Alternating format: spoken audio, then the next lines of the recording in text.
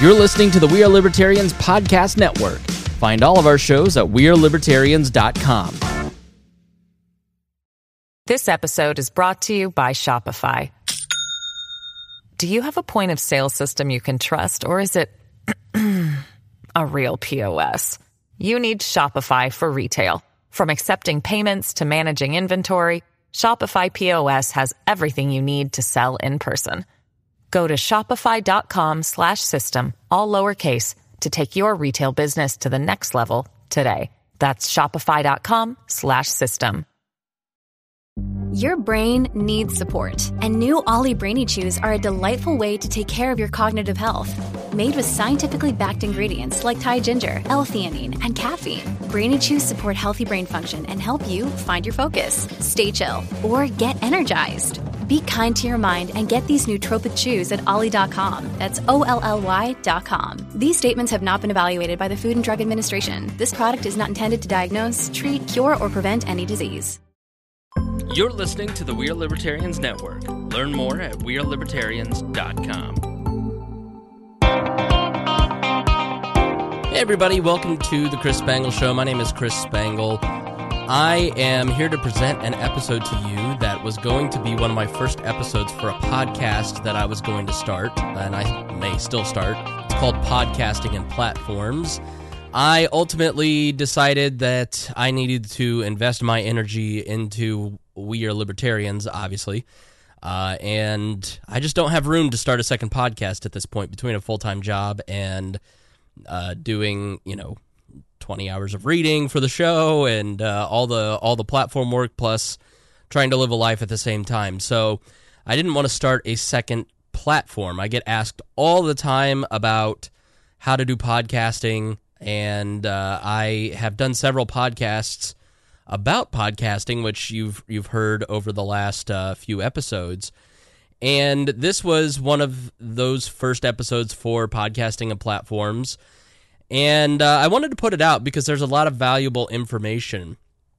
A friend of mine is a multimedia teacher, Don Wettrick, and he asked if I would sit down and talk to a couple of his students as they start out their podcasting career, and I decided to record it because they had a lot of questions. They had a lot of really good questions, and I think there are a lot of valuable tips from both them and myself in this episode, and I wanted to make sure that got out there because, A, they put the time to come down and record the episode, and B, I think it's valuable. So if you have any questions about podcasting, feel free to always hit me up. I am probably going to do some of the how-to podcasting stuff in this feed over time, and eventually I will do the podcasting and platforms, how-to down the road, but for now I've got to focus on my passion, which is political commentary. Here is my conversation with two of Don Wettrick's students. Welcome to Podcasting and Platforms. My name is Chris Spangle, and we are here to teach you how to build out podcasts and platforms. And this series is called Save My Podcast, and I am joined by two high school students, correct? Yeah. This is Sarah Schaefer. She is a podcaster at The Humanitarian on SoundCloud. And Sarah, you're in high school? Yeah, I'm a senior. Okay. And we're also joined by Courtney Magson? Mm-hmm. All right. Yep, Magson. Courtney Magson, and her podcast is Humans of Indie on Anchor.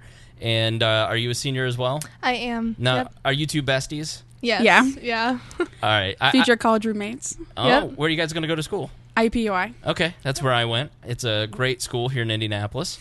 It's great. It's a great decision because you'll be in Indianapolis, you'll be in the big city here in Indiana, and that's how I got an internship in radio in 2004, which makes me... were you guys born in 2004? Yeah, I was 4. Okay, Yeah. all right. Okay, so in 2004 is when I started my career, so that's how long I've been doing this. And we're going to talk to them about their podcast as they start out growing. How long have you done your podcast, Sarah? Well, this new podcast is brand new. She's 4 weeks old. Mm-hmm. But I last year, my junior year, I did this podcast called It's Lit, and it was basically like featuring very talented writers at my high school and like I just didn't like it. Like I didn't really feel it. So like I wanted to like kind of rebrand and like do something new. So that happens. Yeah. I did the Chris Spangle Show, and it was a feed for many years, and I was just like, I just don't know what to do with this anymore, and I don't like having my name on the show, so I'm going to switch up and do something different. And that's what this feed became. So it's very common. And Courtney, how old's your podcast? A week old. A week old? It's it's a pretty new idea. Just recently came up, and I've just decided I'm just going to stick with podcasting and see where it goes. So, just about a week old. Yeah, the key is really just gritting it out when you don't want to do it anymore. If you're really committed to it, then you stick with it. So you guys have 2 new podcasts, and you have a bunch of questions. So I want to start with Sarah. So what are some of your questions that you have about your podcast, The Humanitarian? I think the first thing is, like, is there an important, like, format to follow to kind of make it, like the production, like, give it that, like, professional feel to it?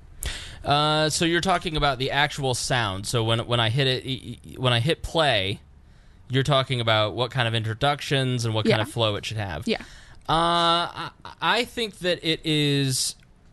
part of it, if you're beginning, is about getting your feet wet and just kind of walking through it. Like, I think if you wait to make it sound as uber professional, then you're never going to get it started. So first off, you want to just get going and keep it going. I think if you listen to We Are Libertarians over 5.5 years, the main podcast that I do, you hear the intro and the production values change and increase over time. And as you do this, you can go for a certain sound. There's the NPR sound, which is more storytelling and fun, bouncy music in the background, and everybody kind of talks like this, and so they introduce it like this. Yes. Whereas we are more traditional, where we have some commercials at the beginning, and then some what are called liners. So if you listen to, for instance, We Are Libertarians, my podcast, it starts out with a network ID, and that is a way to promote the other podcast on the network and to let people know that they're listening to one of my podcasts on our network. And then it goes into some commercials, and then breaking up the commercials are what are called liners, which are little 10-second pieces of audio promoting something else. Because I'm really bad about... I forget to promote things like donating or our private Facebook group or our website. And so I've made liners that I put in their pre-produced pieces that then transition, and then we go into the intro music, and then I introduce it. Now, that's all pre-produced. That's all pre-produced stuff. Those are files I input into the basically when you're syncing everything up in Adobe Audition, which is what I use, then you are... It just makes it easy on me.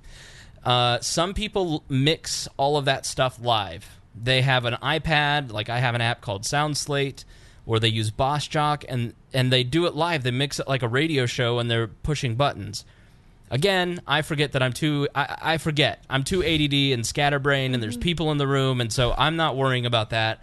I'm focused on giving the best intro and conversation at the beginning of the show that I can, because I think that's the most important thing.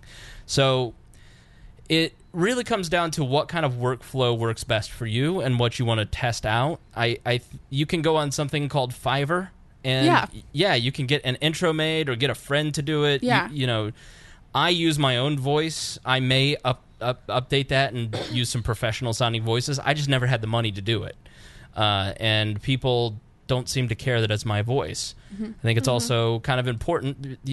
People listen to your podcast and they like you. That's why they listen. So they don't mind that it's your voice. Yeah. But I do go on something called Audio Jungle and get the music that I underlay on those commercials, because I think if you start out commercial, liner, intro, and there's no music under any of that, and it's all dry, it sounds... Only Joe Rogan can get away with that, and none of us are Joe Rogan.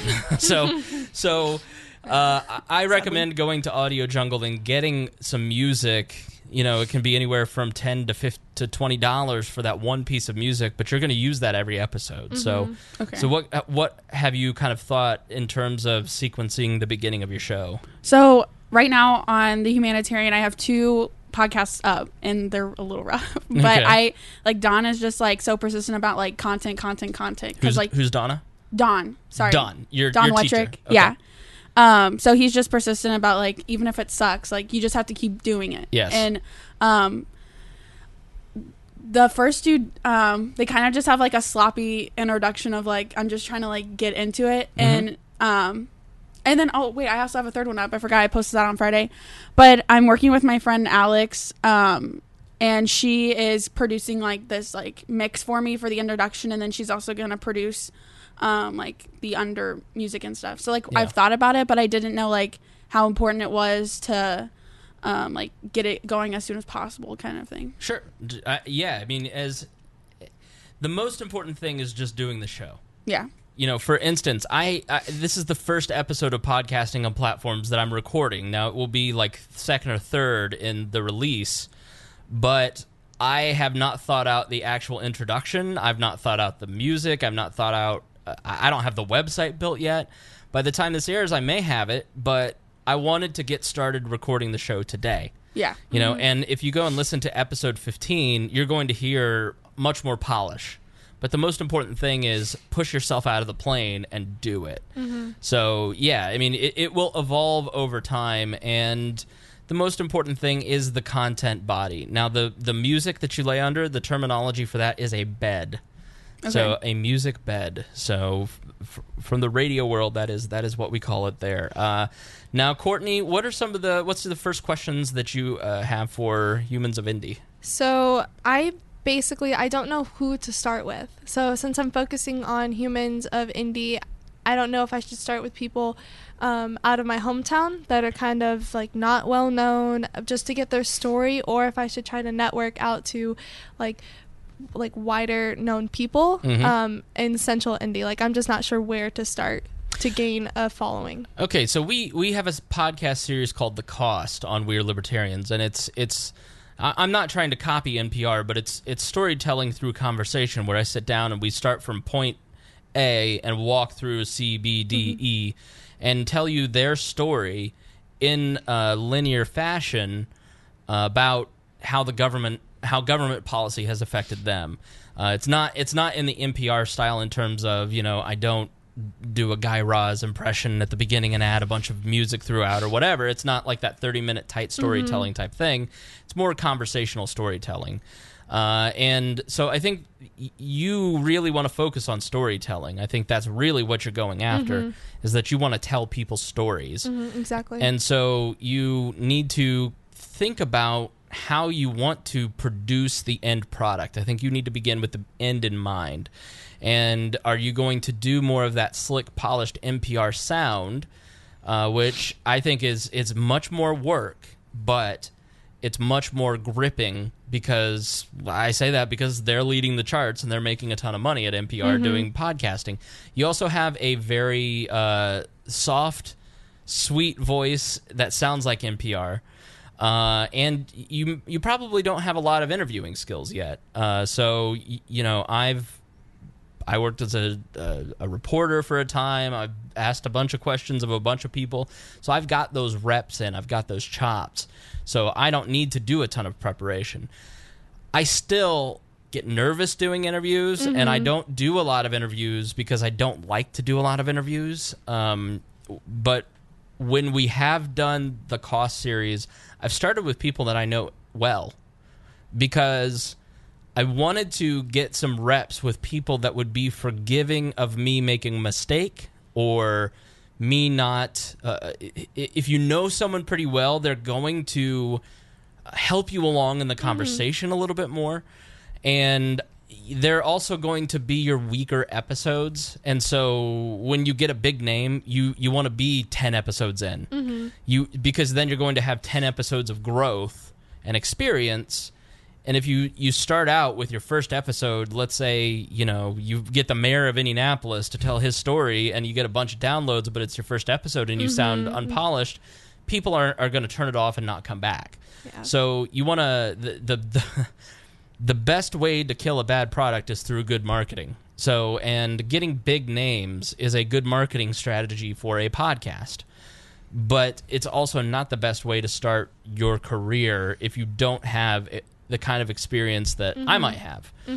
You know, I have the confidence to sit down with somebody and go through that stuff. If you're thinking about doing the NPR sound, there is a book called Sound Reporting and Out on the Wire. Those two books are about how to make that kind of storytelling podcast. There's a podcast about that. And I forget what the name... There is a podcast about how these shows are made. There's also another podcast called Startup by Gimlet. And the first season was about how he started Gimlet and his podcast network. And he worked for NPR and went and did that. So those are some of the resources that I think that you could take a look at that will kind of help you get started as you make the decision. If you see their workflow and what kind of effort it takes and you go, I don't know that I can balance this right now, then start with that conversational storytelling. And then move into more production over time once you get a little bit better at it. All right. But storytelling is a great... so does that help answer your question? Yeah, it does. Thank you. All right. Courtney, what's your second question? No, I'm sorry. I looked at Sarah and said Courtney. I apologize. Sarah, what is your second question what's the second problem you're having for the humanitarian?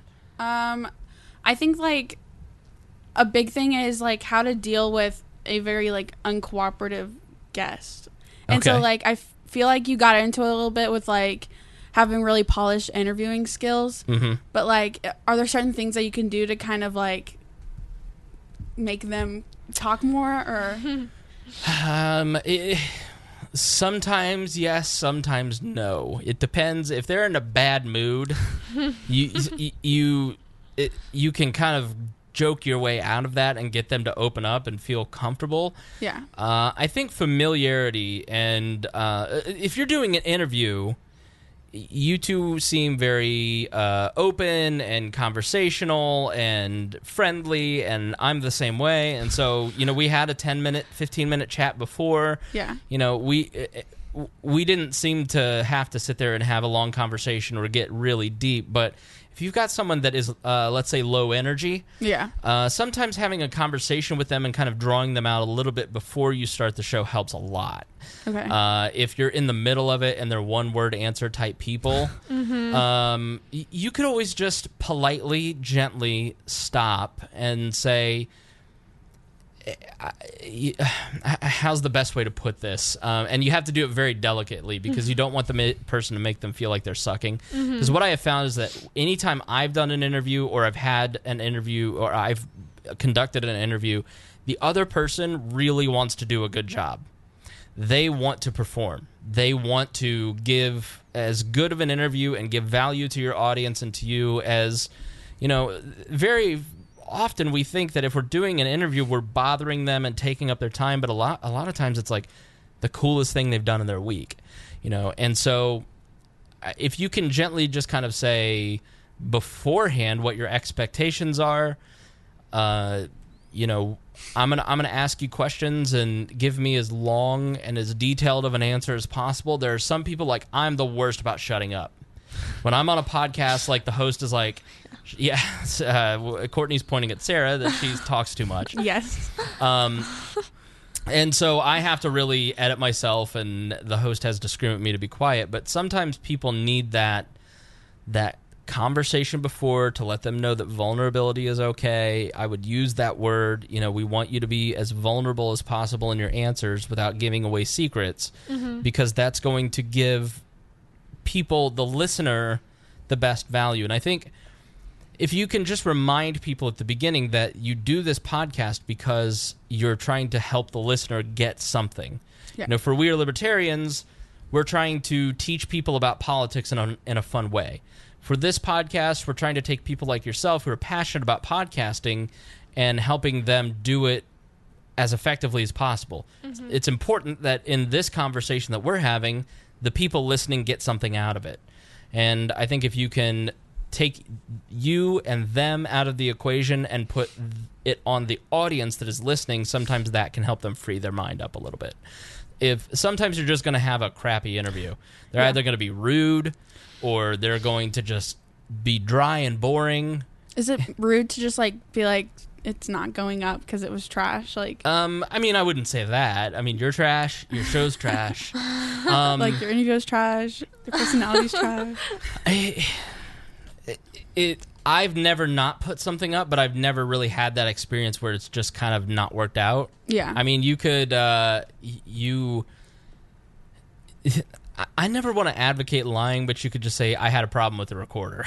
Yeah. You know? Yeah. Because I totally understand the impulse to not want to hurt that person's feelings. And you could say, if you think that they were in a bad mood and, like, let's say they just got stage fright and you need to do it a second time, I had a problem with the recorder, can we do it over again? Yeah. You know, and then that second time, because they've got that first experience doing an interview, maybe it'll go better. If that's trash, then Just oh well. move on. Right, yeah. I mean, Yeah. it's I would rather not release an episode that I think is just really bad, because I think about all the time, over 223 episodes, and 5.5 years, it could keep me up at night if I wanted to let it, about all the people that listen to bad audio quality or bad conversation and heard our podcast and never came back and never will again. You know, because thousands of people have cycled through our podcast, and you put out a bad episode, you may never get that person back. So I think it's better to hurt that person's feelings than to risk the growth of your podcast and brand. Yeah. Okay. That's why I was like kind of feeling with the whole like Wednesday incident, as like I literally waited 3 days to send them an email because like I couldn't I just couldn't do it. I was like, I feel so bad because like I feel like I was more excited to talk to them than they were. Right. Which I think was part of the problem. But like also the original person I was going to interview, like he had to have this other guy fill in like last minute. And so it was just like this sequence of events that just like slowly deteriorated the quality of it. Yeah. And so I think I'm going to go back, and I also kind of wanted to ask like your opinion on this, but this company has such like a wide variety of different positions, and I don't think that there's anyone at the company who like knows everything. And so like, would it be okay if I did like a podcast with like different like segments of people's interviews? Absolutely. Okay. Yeah, and that may be one way to do it. So if this particular person wasn't good. This episode is brought to you by Shopify. Do you have a point of sale system you can trust, or is it a real POS? You need Shopify for retail. From accepting payments to managing inventory, Shopify POS has everything you need to sell in person. Go to shopify.com/system, all lowercase, to take your retail business to the next level today. That's shopify.com/system. You may find a couple gems in there, and then you know, start out by saying, here's the goal of the episode, here's the people that we talked to. The first person I talked to was in a clip. I mean, you can start out with doing it in chunks, or you can get as elaborate as something like a Freakonomics episode, for instance, where it's, you know, different voices weaved throughout the entire conversation. So they make one good point. That takes more editing and more talent. Yeah. You know, but I think anytime the more effort you put into something, the more results you're going to get, and the better it's going to end up. Yeah. You know, the harder you work, the better the quality will be, the more you will be rewarded. Yeah. And if you do things the lazy way, then you end up producing a lazy product, and it's not as good. So yeah, I think there's no harm in going back and saying, is there somebody else I can talk to? You know, but I mean, I wouldn't throw anybody under the bus or whatever. But I think I just wanted my original guy back. Like but he like had a last minute like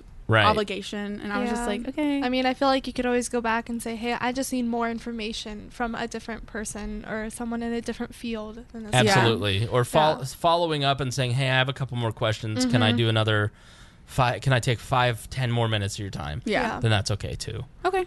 So, Courtney, what is your next question for your podcast, Humans of Indie? So, since my podcast is so new, I haven't really run into like a lot of struggles yet with it, but I was wondering if I can ask some general questions about podcasts. Sure. So what do you think is the number one reason most podcasts fail? I think that people have unrealistic expectations at the beginning. Okay. And I think that people don't realize it's going to be hard work. And people just assume that if they sit down in front of a microphone, they will start making money because they see somebody like John Lee Dumas making $200,000 a month on his podcast. Well, that'll be me in 6 months. 6 months comes around, they're 15 episodes in, they've got maybe 60 listeners or 100 listeners. And they just go, well, this is a lot of work for very little benefit. And it was 3-4 years before I actually made a single dime to cover the costs of We Are Libertarians.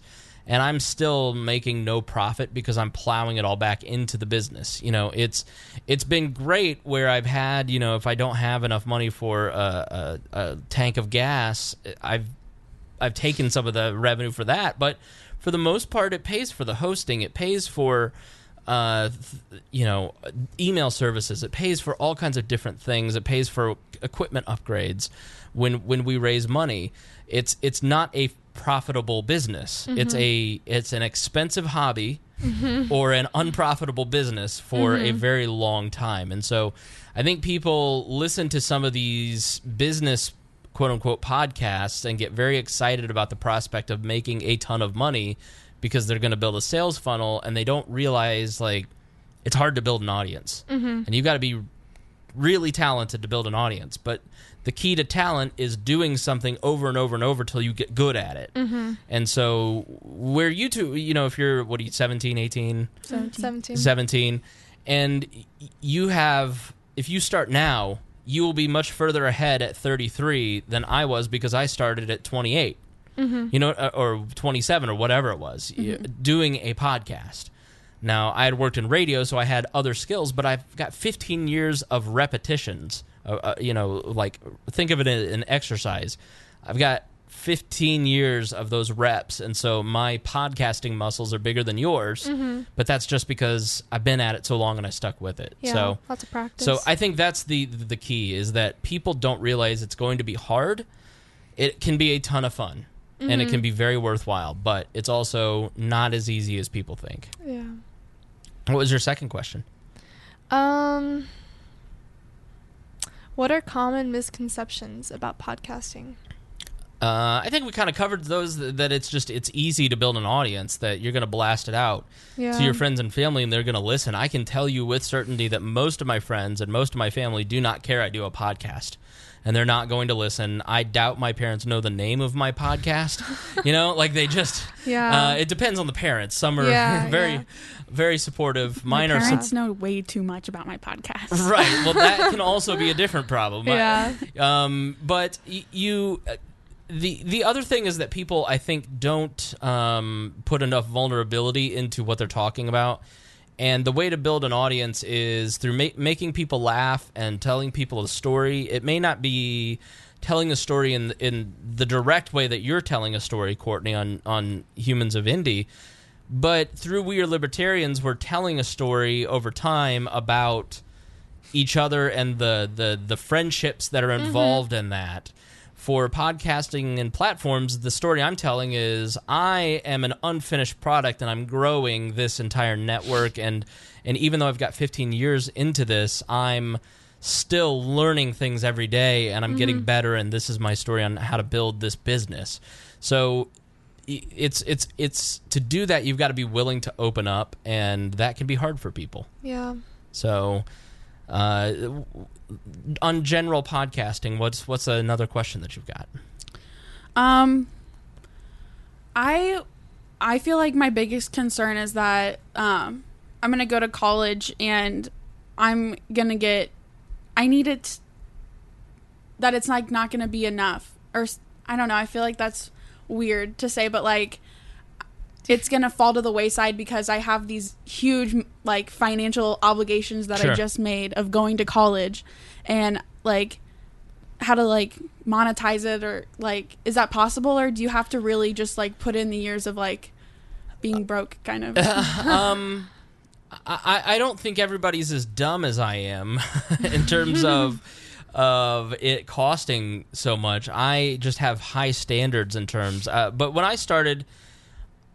you had to have a board, and you had to have a separate recorder, and you had to have a bunch of different things. Now you can buy a Zoom H6 that has 4 to 6 inputs, and you can do a great sounding podcast, and everything is in the Zoom, and it's $350. It cost me $1,500 for my first set of podcasting equipment. So technology has made it so much cheaper.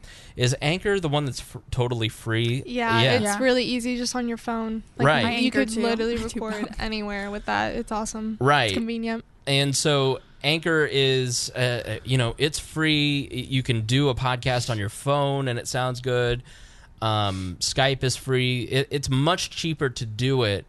I just, after a couple years, said, you know what, I'm going to turn this into a business, and to do that, I'm going to have to do certain things to make us look.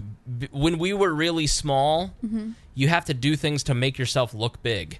And right now we're still small, and so one of the things that I've done to make us look big is build a studio in the middle of my apartment. This is not exactly if you bring a girl home, it's not exactly this is, I'm a nerd, okay, and they're gonna have to be accepting of that, but and it's uncomfortable to have clutter and lights and things everywhere, but it's necessary to get us to the next stage.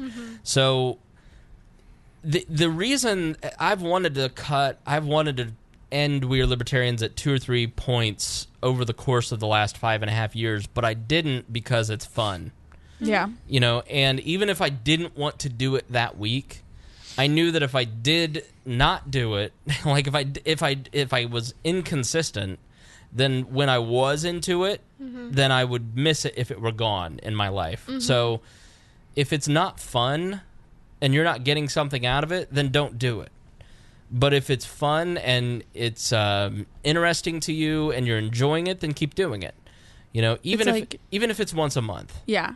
So like basically like no matter like how busy I am, like if it's a priority to me, it'll like get done. Exactly right. Okay. Yeah, exactly. That's why we do Thursday nights.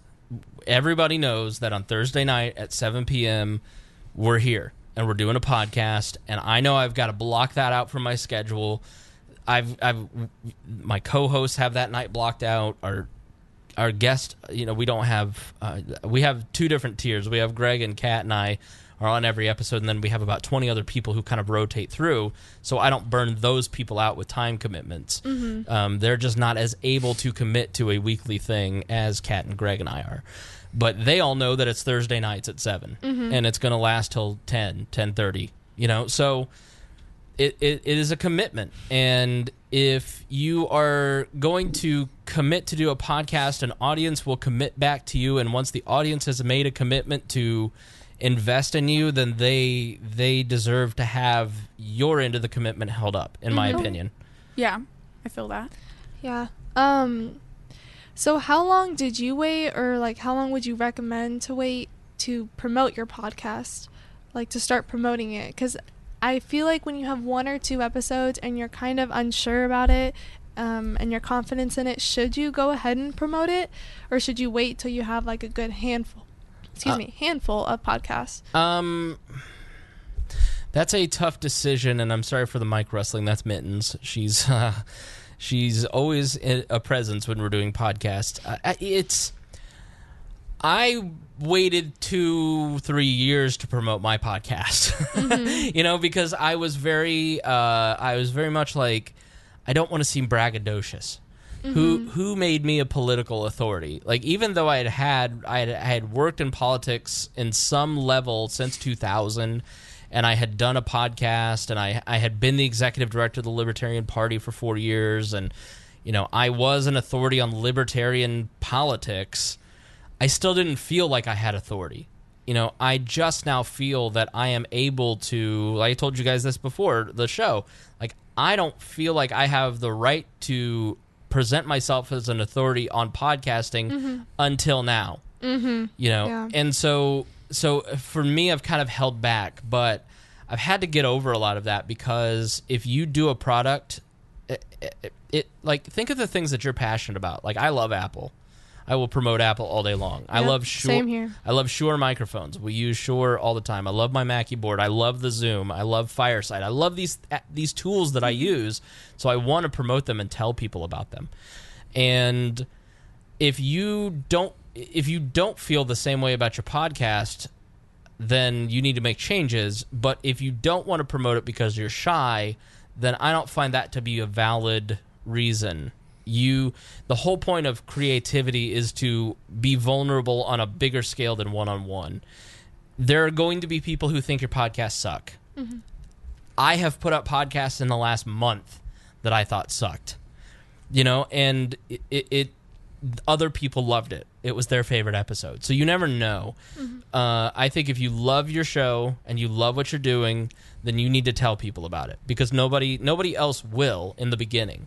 Eventually, it'll get to a point where you will have people evangelizing your podcast. So I would tell people about it. I would brag about it. I would post about it. I would ask people to listen to it. And I borderline annoying about it, because it's an important part of my life. If it becomes an important part of your life, then you want to share that with your friends and family. And then other people start talking about it, and then eventually it turns into a thing, Yeah. So I would promote it, and I wouldn't worry about whether or not it's where you want it. It's never going to be finished. Okay. It's never going to be perfect. There hasn't been one episode of the 223 We Are Libertarians where we ended and I thought every single part of that was perfect. Next question. How do you think it's really important to have concrete release dates? Because I feel like that's one of the biggest struggles is being a high school student, and so much of my day is dedicated to going to school. Sure. Unfortunately, well, especially going into college too. You don't know what your schedule's going to be like next year. Sure. Yeah. So how do you promise something when you're not sure? I promise once a week, and we don't do. We do once a week most of the time, but every quarter, we take a fall break or we take a week off. Christmas time, we take a couple weeks off. We probably put out 48, 49 shows a year out of the 52. That's still a big commitment. Mm-hmm. I just now am introducing a release date of Monday morning, and I'm only doing that so I can give first access to people that subscribe to us. Mm-hmm. Before that, it was usually around Fridays when it would hit, but there wasn't a day where it was every Friday you're going to get it, because I'm busy too.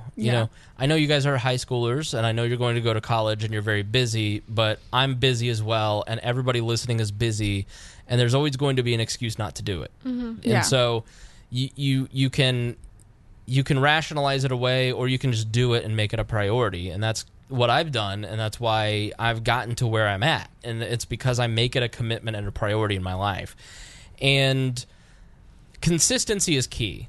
Once a week, is what works best for us. For humans of indie, it may be a monthly release date. Mm-hmm. You may only be able to, Nate DeMeo is in Memory Palace is my favorite podcast probably, and he puts one out. He was putting out one a month because that's what he could do. But when he put it out, it wowed me. Mm-hmm. It was so good that I looked forward to it. I didn't delete it because even though it was infrequent.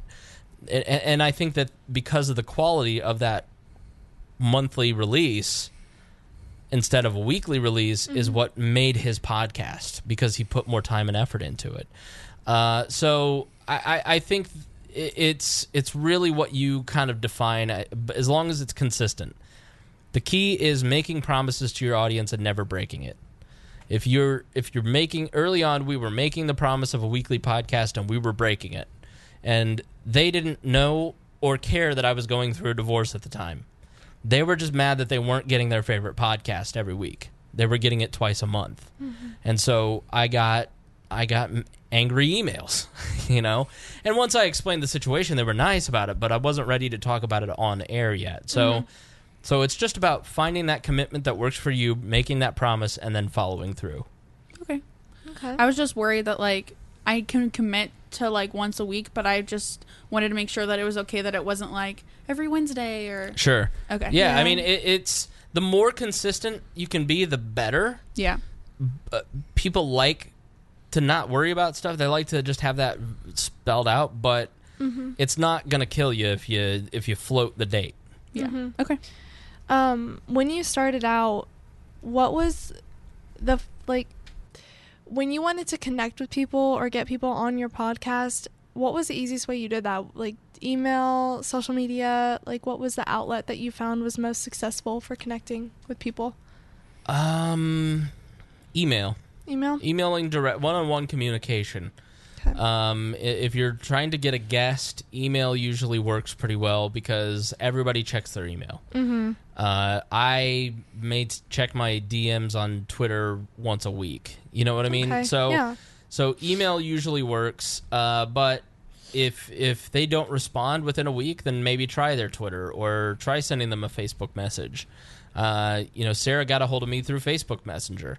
I would have responded quicker on Facebook Messenger than email, but if you don't get a response in a week, then maybe try a different platform. Okay. It's funny. I was like in class and we had like a 30-minute period, and I was like, oh, like Chris said that I could be on his podcast, but like, he like didn't reply to like when, and I was like, should I like say something again? Because like I don't want to be annoying, and like, that's annoying. And then Don's like, no, like be annoying, like Right. I want you to show up and him be like, God, you're the most annoying person I've ever met. Right. That's how you need to be, like, let me on your podcast. And I was like, okay. And like I was like, I don't know, it's just interesting, like the shift in like perspective, I guess, because I guess I've always just kind of been like, okay, well, like if it's up to them. Like, I don't want to push anyone's buttons, but like, if you want to get something done, you like have to. Right. No, and it's one of the rules of marketing is that when you think you're annoying someone, that's when people are starting to hear you. Yeah. In radio, the by the time you're sick of hearing the song that you've just played over and over and over, the audience is really starting to get into it. My end of that communication, I'm really busy, and you were lower on my priority list because this project is lower on my priority list. Personal stuff, work stuff, We Are Libertarian stuff, then this podcast, and all the stuff that is in that bucket is of a lesser priority, and I didn't quite know what to do with you yet. So you floating yourself back up to the top of my messenger made me go, oh yeah, I got to deal with this now. I got to give her an answer. Let me reply. I wasn't mad. I didn't think you were annoying. Okay. It was like, oh, thank you for putting yourself back on my radar because I had a loose end here and I needed to tie it up. And I think that anybody who's high profile that you're going to try and interview on your podcast is going to be busy. Exactly. And you're not being annoying. It's if you had messaged me, emailed me, called me, and shown up, like all in the same day, or like tried to rush me. Yeah. Like, it's just because it's urgent for you, it doesn't mean it's urgent for me. Yeah. And what you did was great. You didn't bug me, and it may have been urgent to you, but it wasn't urgent to me. Yeah. And then it was like, all right, let's figure out a time. Let's get this, because he's right. The squeaky wheel gets the grease. Yeah. And so don't be afraid to put yourself out there, because especially being young, you don't feel like anybody should listen to you. You don't feel like anybody should talk to you. What do I know? I'm just 17. I'm afraid of everything in the world because I'm just a baby. It's accurate. Yeah. So what is the world actually? Right. I don't know. I'm insecure. I mean, and so the people that you're interacting with that are 10, 15 years older than you, like, things are less scary because it hasn't happened to us for the first time. You know what I mean? So, yeah. So yeah, you did great. Okay, good. I had a question, and I told. On average, from like recording to posting, how long does it take you to edit and put together a podcast? Average. In the beginning, it would take me an hour for an hour, and it's because I would take these ridiculous lengths of time to edit out every little and all that. Like, that's not how conversation works. And when for us, what we do is conversation, and that is we try to tell stories and give information through conversation that is funny. And by altering that conversation, I made it inauthentic. Mm-hmm. And I also was providing a net. I was enabling my co-host and myself. And I was saying to them, don't worry about messing up because I got you. And when I said to them, I'm not editing anymore and you need to be careful about your ums and your mms and all that, they rose to the occasion. And now the banter between Greg and I, for instance, having done this 4 years together, it's in person, it's a show. People remark on it because it's back and forth. And so now it's literally, I don't edit anything out. I've edited some things recently. We were beeping and then we stopped beeping because, again, it was not our conversation.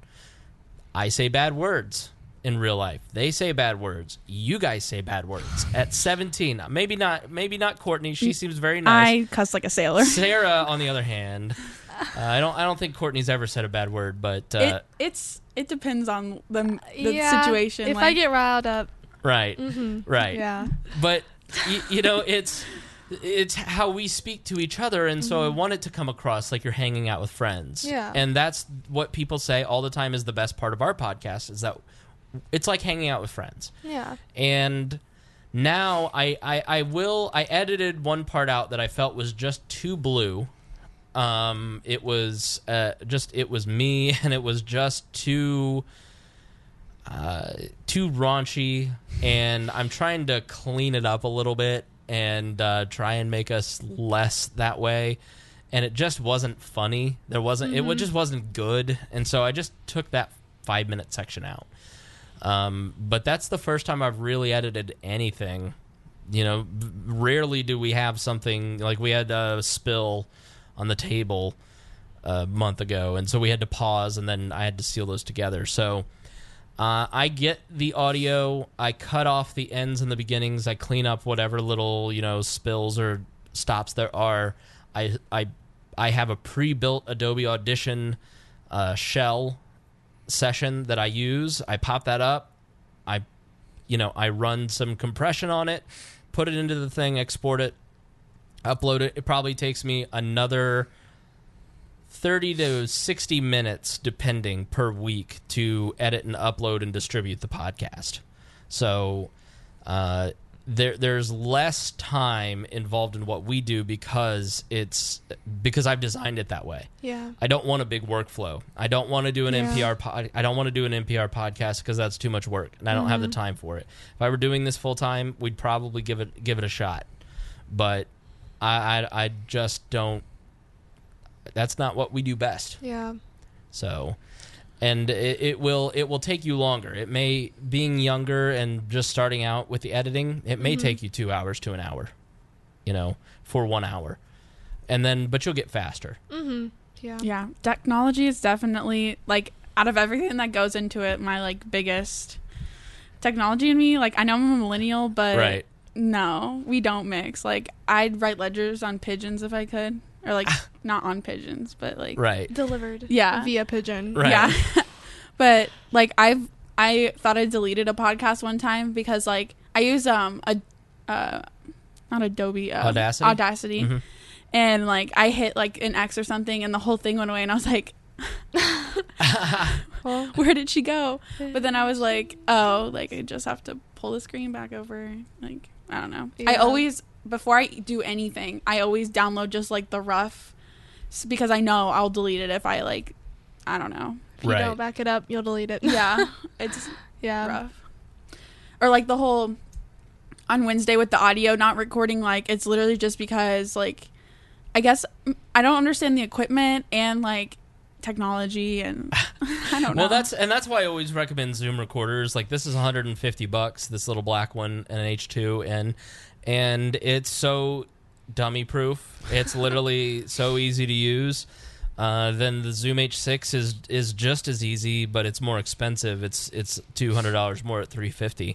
But it's even you, Sarah, could operate this equipment. So you don't need to get into where we're at, and with processors and a board. And I have a Mackie SFX 16, and there's 3 processors down there, and I don't even have them sounding good yet. I mean, it's on my list to do. Like, even in this podcast, I'm hearing things in my headphones going, I hate that. I gotta fix that. I gotta, Yeah. And there's a learning curve, but if that's why it's so expensive, because there's always more toys to play. Yeah, and I think that's important that there are learning curves and people can see your progress too. Yeah. Like going back to a couple questions ago, I feel like if you wait until you feel like it's professional enough, you're doing something wrong. Like, I feel like you need to see that growth, and your audience needs to see that growth in your podcast. I think that's important.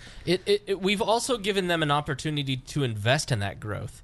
Mm-hmm. And, it's that we are very honest about how we're at the end. We end every podcast with, and we promise to do better next time, because we're always trying to progress. Mm-hmm.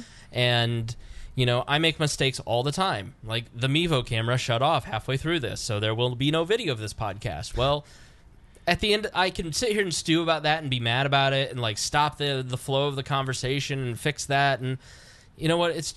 There's just not going to be video, like, because it's at the beginning of the project. Next time I've learned my lesson, I will make it.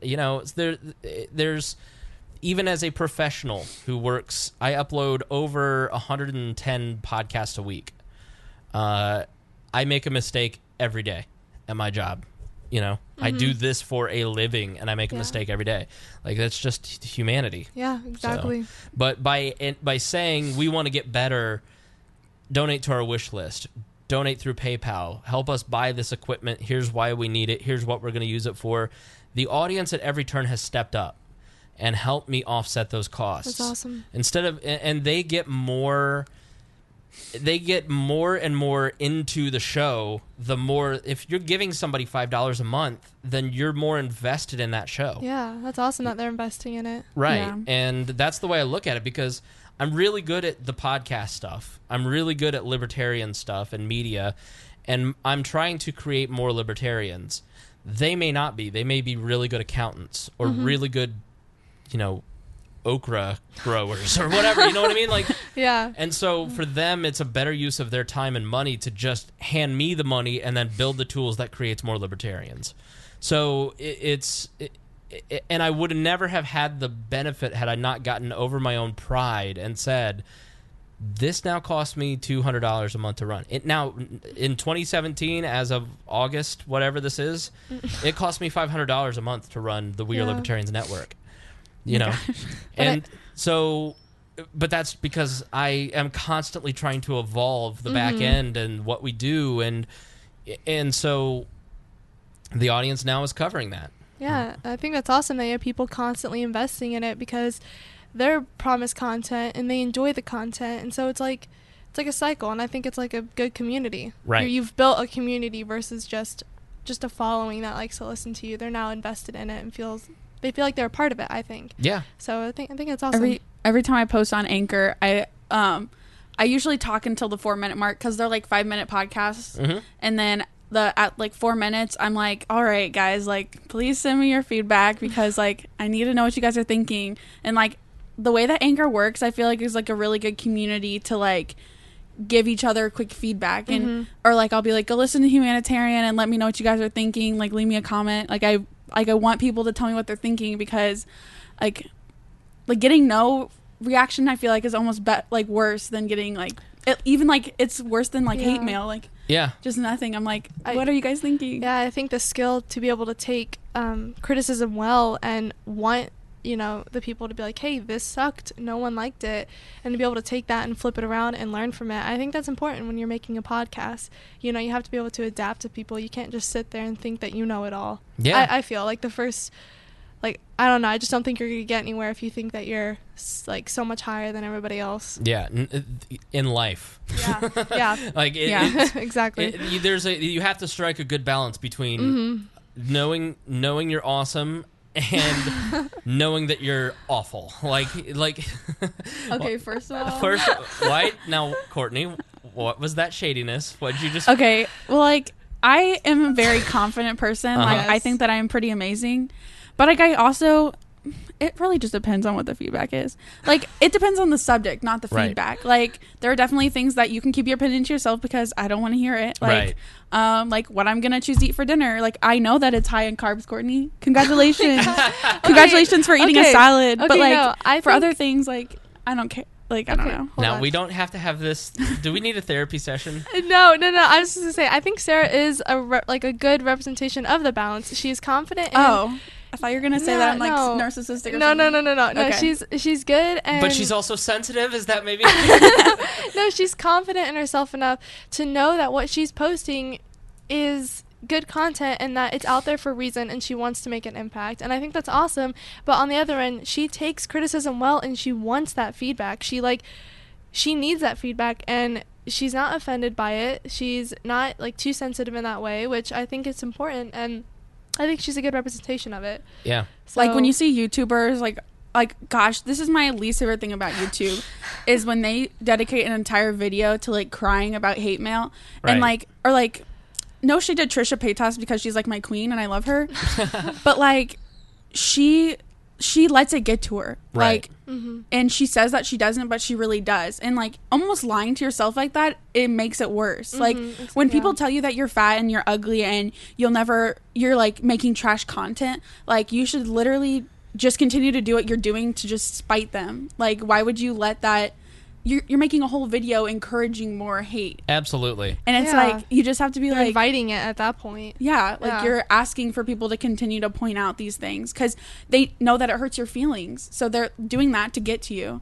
And so it's like I just don't even care. Like when people tell me that people are talking about me at school, I'm like, cool. Like Right. I literally don't care at all. Yeah. If you were going to pop your head out of the groundhog hole in any way, shape, or form in the internet age, you're going to get negative feedback. And the bigger you get, the more successful you get, the more negative feedback you're going to get. The more people will have an opinion that you don't care about. I mean, it's just the nature of it. And I work at a nationally syndicated radio show that is the most successful radio show probably in history in several different things in categories. And people are jealous. And people haven't progressed past high school. I got bad news for you. Yep. At 33, I can tell Makes you me that mad. when you're sitting there at 33, you're going, "What am I in high school?" And we will be in the nursing home and going, "What am I in high school?" Like, and that's why high school is so important, is because you're just sitting here going, I cannot wait to get out of high school because it's going to be so much more grown up in college, and it's so much worse because of the alcohol. But I mean, is it though? yeah, Is it really? but like it really is. You're gonna get negative feedback, and anytime you do anything that is creative and you're sensitive about it because you're vulnerable, you're being more vulnerable, and it can be difficult. So what's your next question?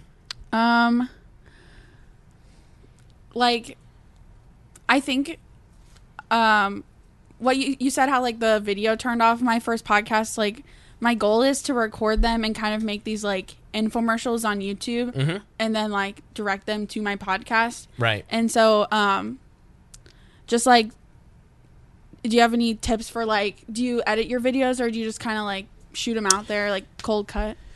Both. Okay. Okay, so this is what we do at my day job. And I never want to use it to promote myself, but like I work for the Bob and Tom Show, and we have a full stream of the show that paid users get to watch. Yeah. And they get access to the archive video, and then we chop that up for content.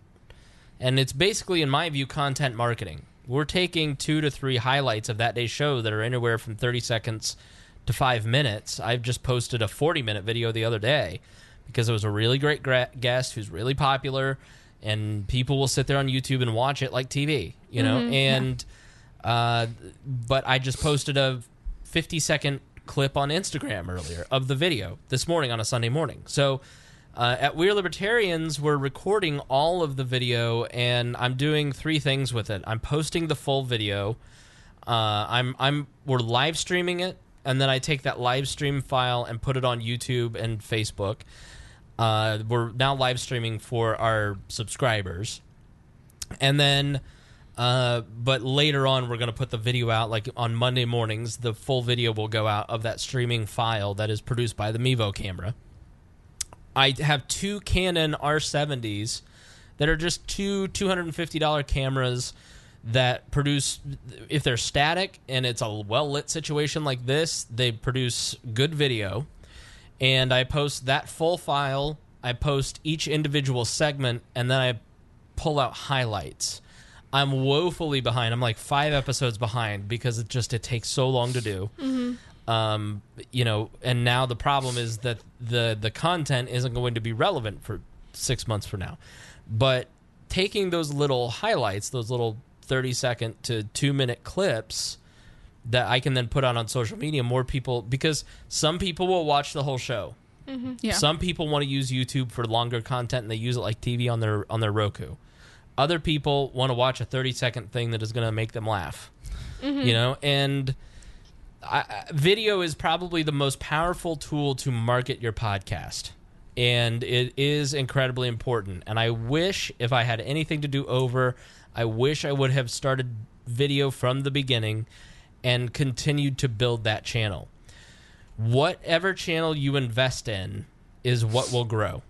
Okay. And so if you invest in the audio podcasting channel, that will grow. But at the same time, your second tier platform should probably be a video service like YouTube. And so you build subscribers, you build that platform out. Because 6 years later, I'm trying to play catch-up on YouTube. Mm-hmm. And had I done that secondary channel the whole time, it'd be much more robust than it is now for us. Yeah. Okay, do you recommend that I get off Anchor and get onto SoundCloud and Facebook more? Like, do you think that's... I've never seen Anchor.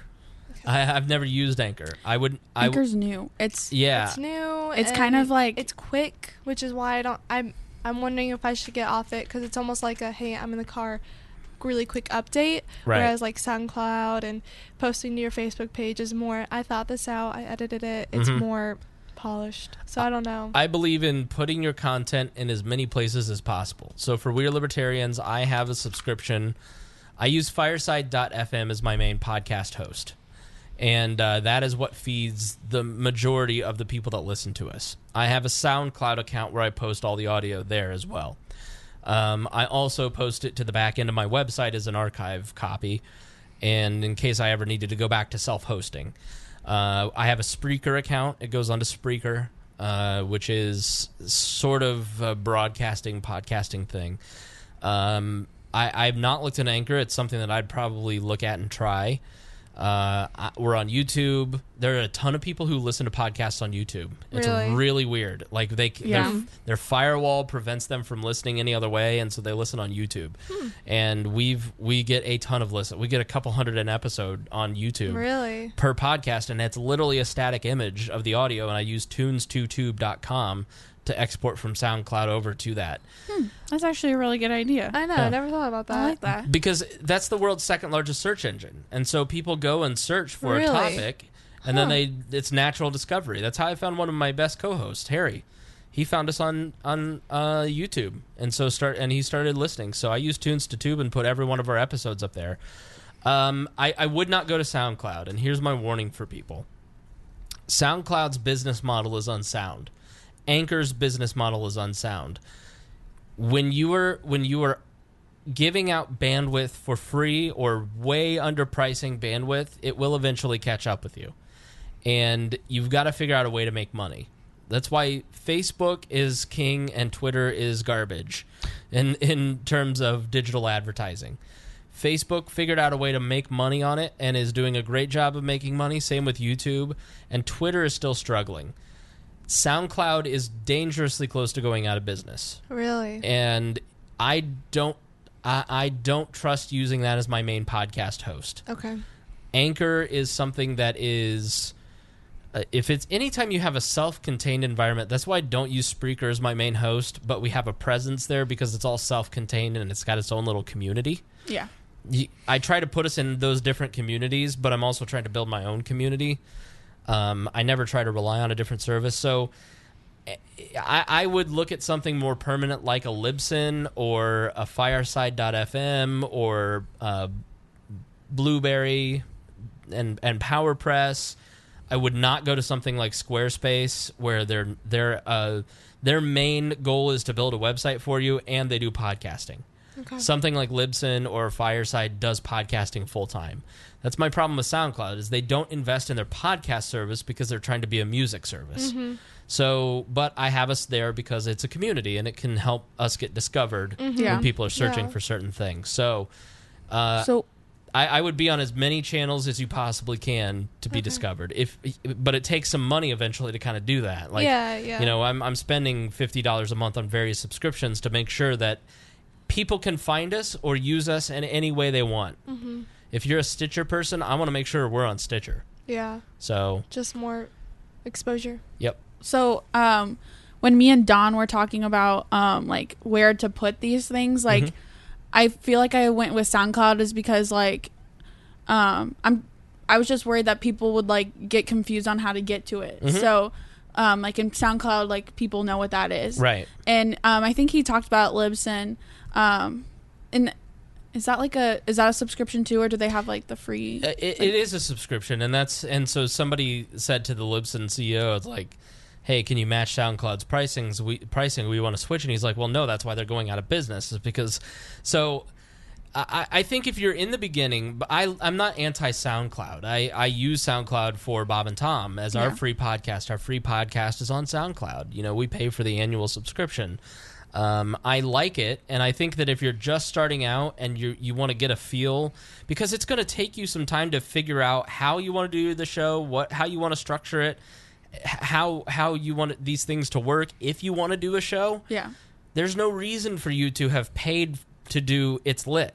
Yeah. Because you didn't like doing it. Yeah. You know, and so if you had spent $100 over the course of several months figuring that out for an audience of probably 10, 15 people, that's $100. It's better to use a free service like Anchor till you kind of figure it out. Yeah. You know, so but once you kind of get, for us, you know, we were on the back end of my Bluehost website forever, and that's not how you're supposed to host podcasts. I'm amazed we didn't get shut down. But it wasn't going away, and I could see a big surge of traffic coming our way, so I switched us to a professional host. And it's once you have a proven product, that's when you should switch to something that is paid. Okay. But use SoundCloud by all means to kind of get your bearings, but make sure you keep backups of everything. Okay. Because if they were to go out of business tomorrow, close down, you know, like RDO went out of business and they closed down, and it was less than a month. Wow. You know, and so if you're not doing your podcast anymore and they close down and you didn't hear the news and then you go to get your files, oops. Uh-oh. So make sure that anytime you're using something that's free, you're getting what you're paying for. Keep backups of all that stuff. Okay. And by host, you mean like the Libsyn and the SoundCloud website? Right. Okay. Where you put the file so other people can access it. Okay. And you don't find that people like are not as motivated to go find it because it's not easy to like access, or for us we use Fireside.fm, and it has out of all the podcast hosts, it's $20 a month. It has a beautiful front page website. It's super easy to use, super easy to embed into our WordPress site. We have a website. I mean, and we have a full brand, a full media company, so to speak, essentially at this point. And so for me, it's I share the WordPress page on Facebook and market that.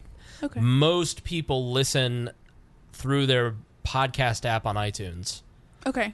on their podcast app or iTunes. So that's how most people listen to a show. Your problem is that you're trying to solve is more promotional. Yeah. How do I market this? Okay. And I would recommend to anybody, use Wix. Build yourself a Wix site. It's really cheap. It's really easy. You can build one in a day. Yeah. Yeah. What I always tell people is invest in building something that you control. I control my email. I control my website. it doesn't matter if Facebook or Twitter or whatever shuts down tomorrow, people know that wearelibertarians.com is the place that they can go to find us. Because Facebook consistently messes with people and changes things, but you own your email and you own your website. So Okay. invest in marketing something you own and control. So instead of pushing people to a Facebook page, we don't know that Facebook's going to exist in 2 years, but you can guarantee that your website will. Yeah. Okay. So let's do 2 more questions, and then we'll wrap up. Okay. Do you how many questions do you guys have? I want to answer all of them, and I'll probably put it into two different shows. I don't know if I have any more questions. I feel like we've Yeah. Okay. I feel like that's everything. All right, cool. Well, then we'll wrap it up. All right. All right, so let's wrap up. Thank you guys. You guys have been great guests. When when Don recommended I talk to 2 high schoolers, I was like, oh boy, this could be a really rough first episode. But you guys have been great. Thank you. So I want to, we've mentioned Sarah the humanitarian, but give us an idea of what you're doing there so people can go and listen to it and check it out.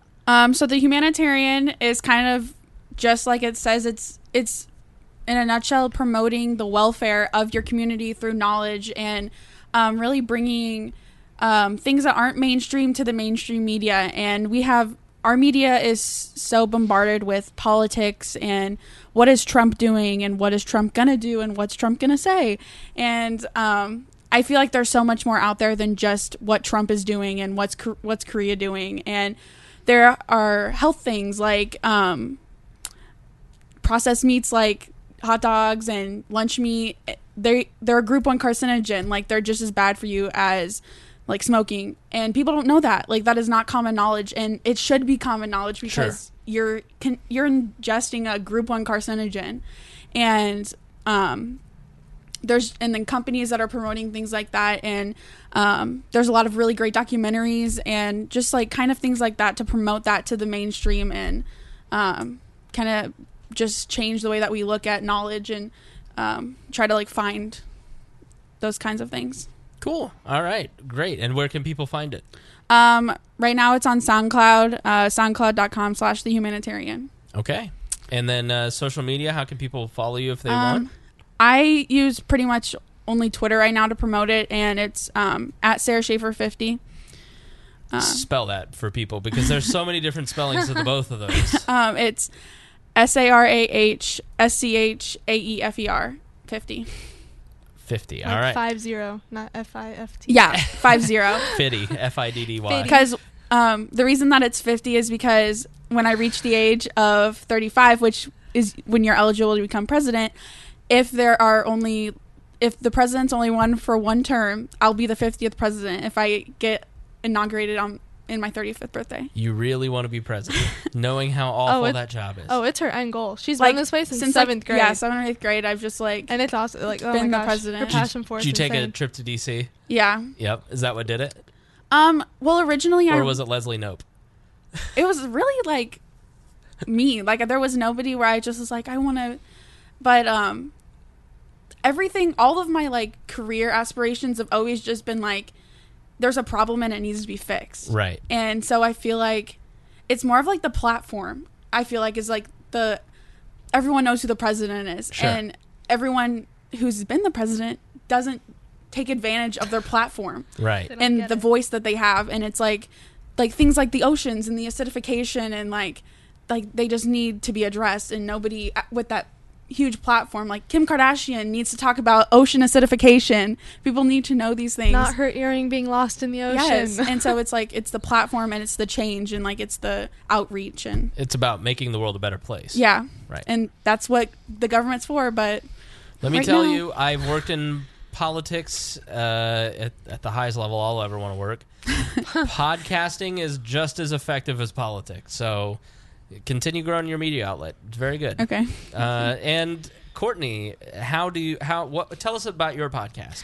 So basically, I discovered the guy who did Humans of New York a while ago, and I was so curious as to how something so simple caught on so quick. He just found a random person, took their picture, and asked them for their story. And I think it's so interesting to discover people of your community and see the difference between everybody. And I kind of want to do that for Indianapolis and basically all of Indiana, just because even though we're just one state, there's so many different things and so many different things that people do and are involved in. And I also want to incorporate small businesses in Indy that aren't discovered yet, that are making an impact but aren't quite there yet. And I think through podcasting, helping them get discovered and helping just kind of everyone be aware of what is in their community and kind of getting away from just, oh, well, there's these people and these people, you know, there's all these different types of people all doing something. And yeah, I just think it'd be cool if everybody could know what they're walking around with. So Cool. And how can people find the podcast? So I promote it mainly on Twitter right now, and it's Courtney, CORTNEY _Magson, MAGSON. Okay. And then, are you both on iTunes? I'm trying so hard, but I the will be like soon. application, the biggest thing is the pixelation of my picture. I don't know how to fix that. Like Pixelation. I can help you. okay, like Yeah. I technology. Let me just say, I'm good at technology. I love technology. If you're not on iTunes, you're not a podcast yet. It's like if you look at our stats, 94% of our listens come from iTunes. Really? Yeah. And like 90% of those come from the Apple Podcast app on iOS. So it is extremely important to go to Apple Podcast Connect and get signed up there. So help her. You help her. Okay, yeah, You help I her need to and get you- on. Yeah, we need to help each Like other I because I literally need to get have on submitted iTunes it, too. but like it says like my picture is like too big or something, and I don't know how to fix Oh, that. I can help you with that. It's just the technology. Yep, I Yep. got you. Yeah. Got you. All right, cool. So, and make sure you get on the Google Play Store and submit it to Stitcher as well. Okay. And then you'll be gravy. That'll be good. So Sweet. pretty much everybody else uses the Apple iTunes directory. That's one reason it's so important. Like I use Downcast as my podcast app, and they pull from the iTunes library, and so that's how people can find us. So very good. So we will. I thank you so much, both of you, for coming on. Oh, Thanks thank for you. having us. You two I are- love this opportunity. It You was two awesome. are very, very sweet girls who are trying to make the world a better place, and I like that a lot. Thanks. So please go Thanks. support them and follow what they're doing. And if you have a podcast that needs saved, if you need podcast salvation, then please send me an email at chris@podcastingandplatforms.com or spangle@weirdlibertarians.com, and we'll chat, and you can come on and you can ask me a bunch of questions, and we'll try and figure out all the problems on your podcast and any type of platform or podcasting issue. I want to talk to you and see if we can't help you as we've helped Sarah and Courtney. Thanks so much for listening to this episode of Podcasting and Platforms. You can learn more at podcastingandplatforms.com. And please, if you enjoyed this, share with your friends. Thank you for listening to the We're Libertarians Network. Get our other shows at we'relibertarians.com.